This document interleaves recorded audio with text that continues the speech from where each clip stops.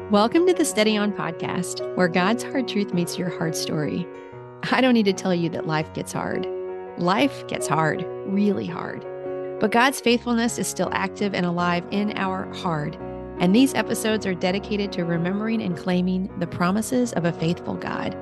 I'm your host, Angie Bauman. I'm a pastor and Bible teacher, founder of Steady On Ministries, and creator of the Step-by-Step Bible Study Method. But more than that, I'm a trauma and abuse survivor who carried a heavy weight of shame and worthlessness for many years. And I still struggle, but I live in much more freedom now because I know God through His Word and speak truth to the lies of the enemy with His Word. And that's what we do here. On Mondays, we take it in by studying the promises of God. And on Wednesdays, we live it out with teaching and testimony on the promises of God. So thank you for tuning in, my friend. You are the reason for this show. And I'm so very, very glad you are here. Let's get started. Welcome, friend. Today we're going to take it in with 1 John 4:4 using my step-by-step Bible study method, and you will find links to a study sheet as well as videos for the step-by-step masterclass in today's show notes if you'd like to learn more. And joining me today is my friend Katie Mason. Katie, welcome back to the Take It In episode. Thank you so much. I'm really glad to be here again. Yeah, I'm excited. So we are going to talk about, as I said, 1 John 4:4. I'm going to read it in the NIV. It says, "You, dear children, are from God and have overcome them, because the one who is in you is greater than the one who is in the world." So just a brief book overview of the gospel, not the gospel, the book of 1 John. There is a Gospel of John written by the same person, but this is the book of 1 John. The author is actually anonymous in that it's not stated clearly in the letter, but it's widely believed to be the Apostle John. The audience is communities in Asia Minor experiencing schisms. Is that how you say that, Katie? SCHISMS. Is that schisms? I always pronounced it schisms. Schisms. Okay. All right. It's discord. Right. It's like turbulence in relationships. John is overseeing a community of house churches around Ephesus, and it's mostly Jewish followers of Jesus who had recently gone through a crisis. There were people who were breaking off of the new Christianity at that time and no longer acknowledging Jesus as Messiah. And there was this like conflict that was being stirred up. And the Bible Project says that this is a letter that is to try to have some damage control, right? This is John doing damage control for what's going on in the church. And so in some ways it's not encouraging, but then to me, other ways it is encouraging to know that this has always been a part of faith communities, right? There's always like people wanting to do something different. There's always schisms in relationships, discord in relationships. And there's also always this opportunity to get back on the right path. The date of the writing is around AD 85. And the major themes in the book are preserving truth, false teaching, God's character, Christ's centrality, and Christian discipleship. So we're going to be hanging out in chapter 4, which has 21 verses in it. And the Enduring Word Commentary labels this chapter Abiding in God and His Love. We're going to be in the section of the chapter that talks about the spirit of truth and protection against the spirit of error. And then finally in the verse 4, that talks about the protection of the child of God. So one more time, here it is in the NIV. "You, dear children, are from God and have overcome them." False teachers, them being the false teachers and the evil spirits or the evilness that encourages teachers to teach falsely, if you will. That's the them, okay? So the evil and the people, because the one who is in you is greater than the one who is in the world. Okay, so start us off. Step 1 is choose our word and get us going, Katie. Okay, so the word today is overcome. So there was a lot more definitions than I thought there were going to be, but some that stood out was to get the better of, which I thought that's not always an obvious thing. Sometimes our best revenge is just living well, not necessarily gloating about how we've overcome. Also to win, as in a battle or prevail, to overwhelm with emotion, and to overflow or surcharge. So some of the opposites were to lose to fall to, yield or succumb to. I thought taking a licking against. I thought that was funny. To give way to, or come up short against. As you're talking, I'm already getting this. Are either of your boys wrestlers by any chance? Do they No, wrestle? No, my but boys are not. Go ahead.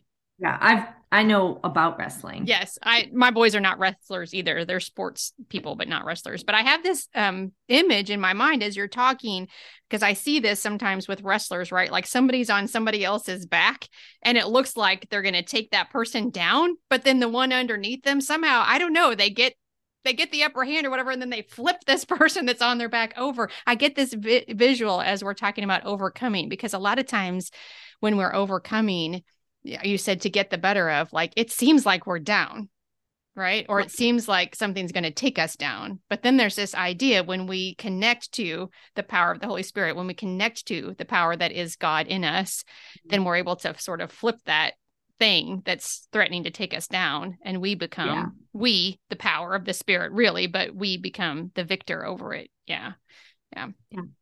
So step 2 is to investigate, and I'm going to start in part 1, which is compare the word in other translations. And I found a couple of different things. The Amplified said defeated and overcome. The CSB said conquered. The GW won the victory over. The TLB won your fight with. The Message won a big victory over. And the NLV said stood against and had power over. Stood against. I like that one, maybe because my word for the year is stand. And so it keeps coming up in different ways, right? Like it just kind of keeps coming in. And I'm like, okay, you can stand against something because you have the power in you of the Lord Jesus Christ in order to be able to do so. I tend to, when something is threatening me, or when I feel threatened by something, my initial tendency is to shrink back. And to think of, like, to talk myself through it, or to really not like feel like I have the ability to stand strong in it. And the Lord is really inviting me to remember, you want to shrink back and be small because you think you have to do it and you know you can't. But here's the thing. You don't have to do it, right? You can stand strong because I can do it. God, right? And he's really trying to teach me something about that right now. And even though it's uncomfortable for me, I'm really trying hard to lean in and be like, what does this look like in my life? Yeah. 100%. So part 2 of investigate is to research the original word, and help us out with that, Katie. What'd you find when you did a little digging? Okay. So the word from the Greek is nikao, which I thought was fun. And it is an indicative verb, which means it's happened, it is happening, and will continue to happen. Ooh, I love that. Yeah. Like it's an active occurrence. It's not something that happens once, or if we really try hard enough, it's a continual happening. It's plural, meaning that all of us in the body of Christ with the Holy Spirit in us have access to this occurrence of overcoming. So then to conquer further, like we come off victorious, and then specifically about Christ himself, he is victorious overall. And then continuing with our victory through Christ, we're victorious over death, over temptation, over persecution, and all of that, of course, when we remain faithful, abiding within the Lord. And like you said, through his power, we will win the case and maintain our cause, the cause of Christ. And that just was like, yes. When I was doing, yeah, when I was working on this last week, I was like, okay, yeah, I don't know why I curl up under my desk when things get hard. Like, that's one of those, tattoo it on my forehead and make a cross stitch for my wall. Well, and you said that we all have access to it, which I go back to that wrestling image that's just so clear in my mind right now. I'm like, are you telling me that the smallest among us, right? This makes me Mhm. emotional. The weakest among us, the ones that feel like we're the most broken among us, actually, we all have access to this. So it doesn't matter how big the guy is. It doesn't matter how heavy or how smart or how experienced or anything. Like, actually, we all have access to this ability to overcome and be victorious. Yeah. That's a good word. Yeah. Mhm. Yeah. Yeah. I had this note from the TDNT that says the reference of the image is to a superiority obvious to all, but the truly decisive victory which the parable seeks to illustrate does not rest on the achievement of man, but on that of Christ. Which I just liked. I liked that about this word. They're saying like this is something that everybody can see. We can see that Right. guy got flipped off, of the littler guy, if you will. Everybody can see it, but it rests on not the ability of the little guy and the achievement of the little guy. It rests on the ability of Christ. Yeah. Yeah. Yeah. Well, part 3 is to read a little bit of commentary. I have a couple of notes from the Enduring Word that I liked so much. It says, the child of God need not fear the spirit of Antichrist, even though they should be warned of it, because they have the indwelling spirit of God. That indwelling spirit is greater than he who is in the world, Satan and all of his allies.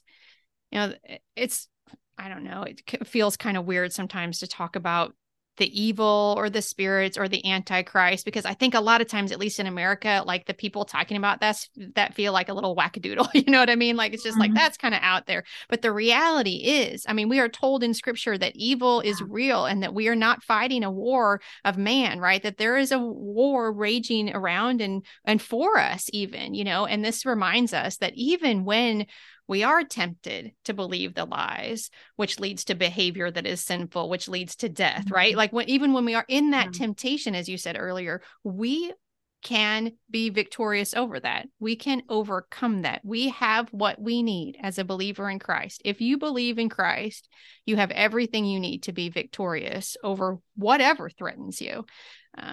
Yeah. I liked also, it says that earlier in the letter, this is still an Enduring Word, earlier in this letter, 1 John brought up the idea of the world and its threat to the Christian life. He presented the world not as the global earth or the mass of humanity which God himself loves. Instead, it is the community of sinful humanity that is united in rebellion against God. Here, John suggests that there are forces of spiritual darkness that guide and influence the world.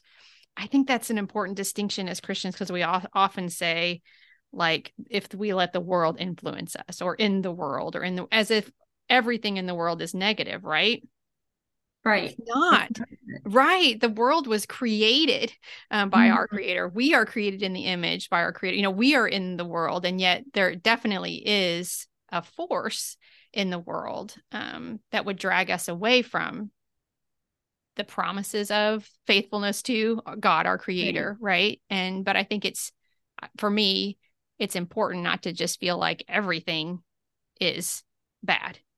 Right. It's that balance, I think, of, every time a door slams, that's the enemy trying to frighten you to the extreme of, well, I can just explain this away as a natural phenomenon. But really, it's the tension of having spiritual awareness.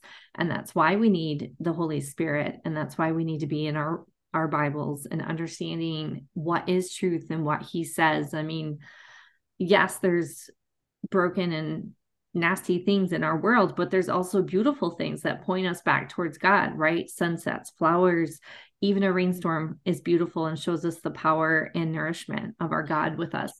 And I was reading, Sir Ian Thomas is a theologian, and he wrote a book called The Saving Life of Christ. And when we accept Christ but refuse to live in his power, he calls that living in the wilderness, comparing us to the Israelites who knew they had a promised land to go to. And why do we do that? Why do we do that? I don't know, because I mean, the enemy doesn't have to like make us turn 100% away from God. He just needs to make us doubt him. And I think I said that last time. Like, we don't have to be convinced to step into everything we hate to not follow God. All we need to do is get comfortable and be able to explain. things in a quote unquote rational way. Yeah. Right? We are so quick to want to know that we forget the mystery of who God is, and that's the mystery, that's his power. Like that's the Holy Spirit in us. We don't have to understand. We don't have to get it to rest in that authority over our lives. I love what you just said. We're so quick to want to know that we forget or we let go of the mystery of God. I can't remember exactly how you said it, but I love that. Like our desire to have answers will stunt the work of the Holy Spirit in our lives. Like, yeah, and because we're just like, actually, that's so uncomfortable to be in that I don't know spot. So I will choose a cheaper, lesser answer that I can hang on to than the beauty and the power that is in the risen Christ that you're inviting me to explore. That's, yeah, which is why we walk around unsatisfied so often. I say this often. The enemy knows he can't unsave us, so he works to unsatisfy us. And that is what he does. And so if he can sort of satisfy us with lesser answers, which unsatisfies us in the abundance that Christ offers, then that's a win for him. Yeah. Yeah. Ugh. Yes. Okay. Part 4 of the investigate step is to try to rewrite the verse in our own words. I'm going to read the verse again in the original NIV. You, dear children, are from God and have overcome them, because the one who is in you is greater than the one who is in the world. How did you rewrite that, Katie? Okay. I said, you, my champions of Christ, are from God, the one who is victorious over all his foes. You have, are, and will continue to get the better of those who come against you. You will not yield to them, because your God is prevailing over those in this world that desire for you to fall to them. I love that. Those are just powerful, power-packed words. And, I was thinking as we were talking and you were reading that just now, we were talking, friend, before we pressed record, that Katie and I have an unfortunate connection in a relationship struggles that are just kind of hard sometimes. And I was expressing kind of my most recent interaction with the relationship that was a little bit hard. And here's what I know to be true as we continue to talk about spiritual things, because that conversation got hard. It invited me to doubt the effectiveness of my ministry. Right. This is what is happening. And as you said, it's so important for us to be in our Bibles and to know these things, because part of what I could say is, yeah, part of this ineffectiveness is because this person said this, or this feeling of ineffectiveness. I mean, like this temptation to believe that it's ineffective is because of what this person said. But really, it's about the fact that the enemy is using what this person said and jumping up and down on my insecurity to try to discourage me and tell me that what I'm doing isn't worth anything, so I'll quit, because it is worth something, right? Like that's the real point. And can I recognize that for what it is and fight it with the right power, not being mad at the relationship or even the conversation or something, not that there's nothing there to be warranted, but ultimately to say, actually what this is the enemy jumping up and down on my insecurity. And I know how to speak to that, because I am called to do the work for the Lord Jesus Christ, and his power is in me, because the Bible, the scripture tells me so. And I think that's that overcome that we're taught. That's how we, the little guy, flip the big guy, by knowing, actually, I see this for what it is. Now, the bad thing is sometimes it just really catches me off guard and I don't see it for what it is, but I'm learning more. Yeah. Right. I mean, that goes back to discernment and taking time and space, not filling up, with all the other busy, important things we're supposed to do. Sometimes that work we're supposed to do is take the space to separate out. Like, what is this about? How are my emotions, while valid, maybe they're being manipulated in a way to block what the Lord wants me to see, or what is the Lord teaching me through this? To sugarcoat everything and make everything about the positive, because sometimes it's hard, and it's really hard. Yes. And I think, that's why it's important to leave space for processing as well. Yeah. Love that. Okay. So step 3 is to find the character of God. And here are a couple of things that I wrote down that I see about God in this: that he is powerful, that nothing on earth defeats him, nothing. That he is a shield and a strength from things not of God that would try to scare me or doubt, or, turn me into a doubter of God, if you will. And that he is faithful. that I am strong in him because his strength is in me. He says this is true and keeps his promises, and I can believe them. He is faithful. He doesn't like forget that this is a day that I'm like under attack or something. He doesn't think, well, you know, he's not going to show up differently. Like every time I call on him is what I'm trying to say. Every time I call on him, every time I recognize that it's an attack, I can say, oh, I know this. I know what to do. He is faithful and he is good. And I can do this right now. There's never any delay on his part. It's always available. So yeah, I love that. So yeah. Step 4 is to identify the lie of the enemy, which is always some version of be afraid. And so as you were thinking about this, Katie, what is one of the things that you're like, oh, this is something that is a temptation sometimes that makes it hard to do this or believe this? The lie that revealed itself to me was that I can be defeated, that I should just give up. Yeah. That it's not worth it to keep fighting, because it is hard work if I'm doing it on my own. If I'm trying to carry that armor and swing a sword, I like to lay on my couch. I don't have the strength on my own to. This guy on my back is heavy, right? Yeah. Yeah. Yeah. And that somehow our God isn't fighting for us. He's got bigger things to fight against. And that we have to wait for some as yet undetermined event to receive his power. Like we have to, if I just do this, then I'll have full access. If I can just get rid of this, then I'll be able to tap in fully to God's power. And those are just lies. Yeah. Those are lies. Yes, it is. They are lies. And I know I struggle with those kind of lies, especially when I feel like I'm doing the same thing, like I'm in the same space again. Like I thought we already overcame this, or I thought we already did this.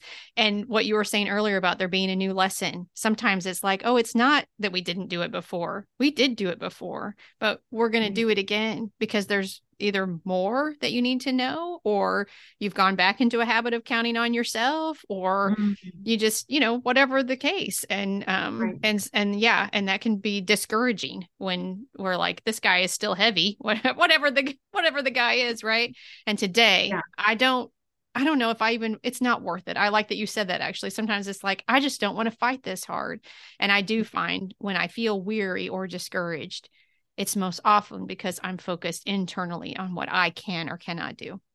Yeah.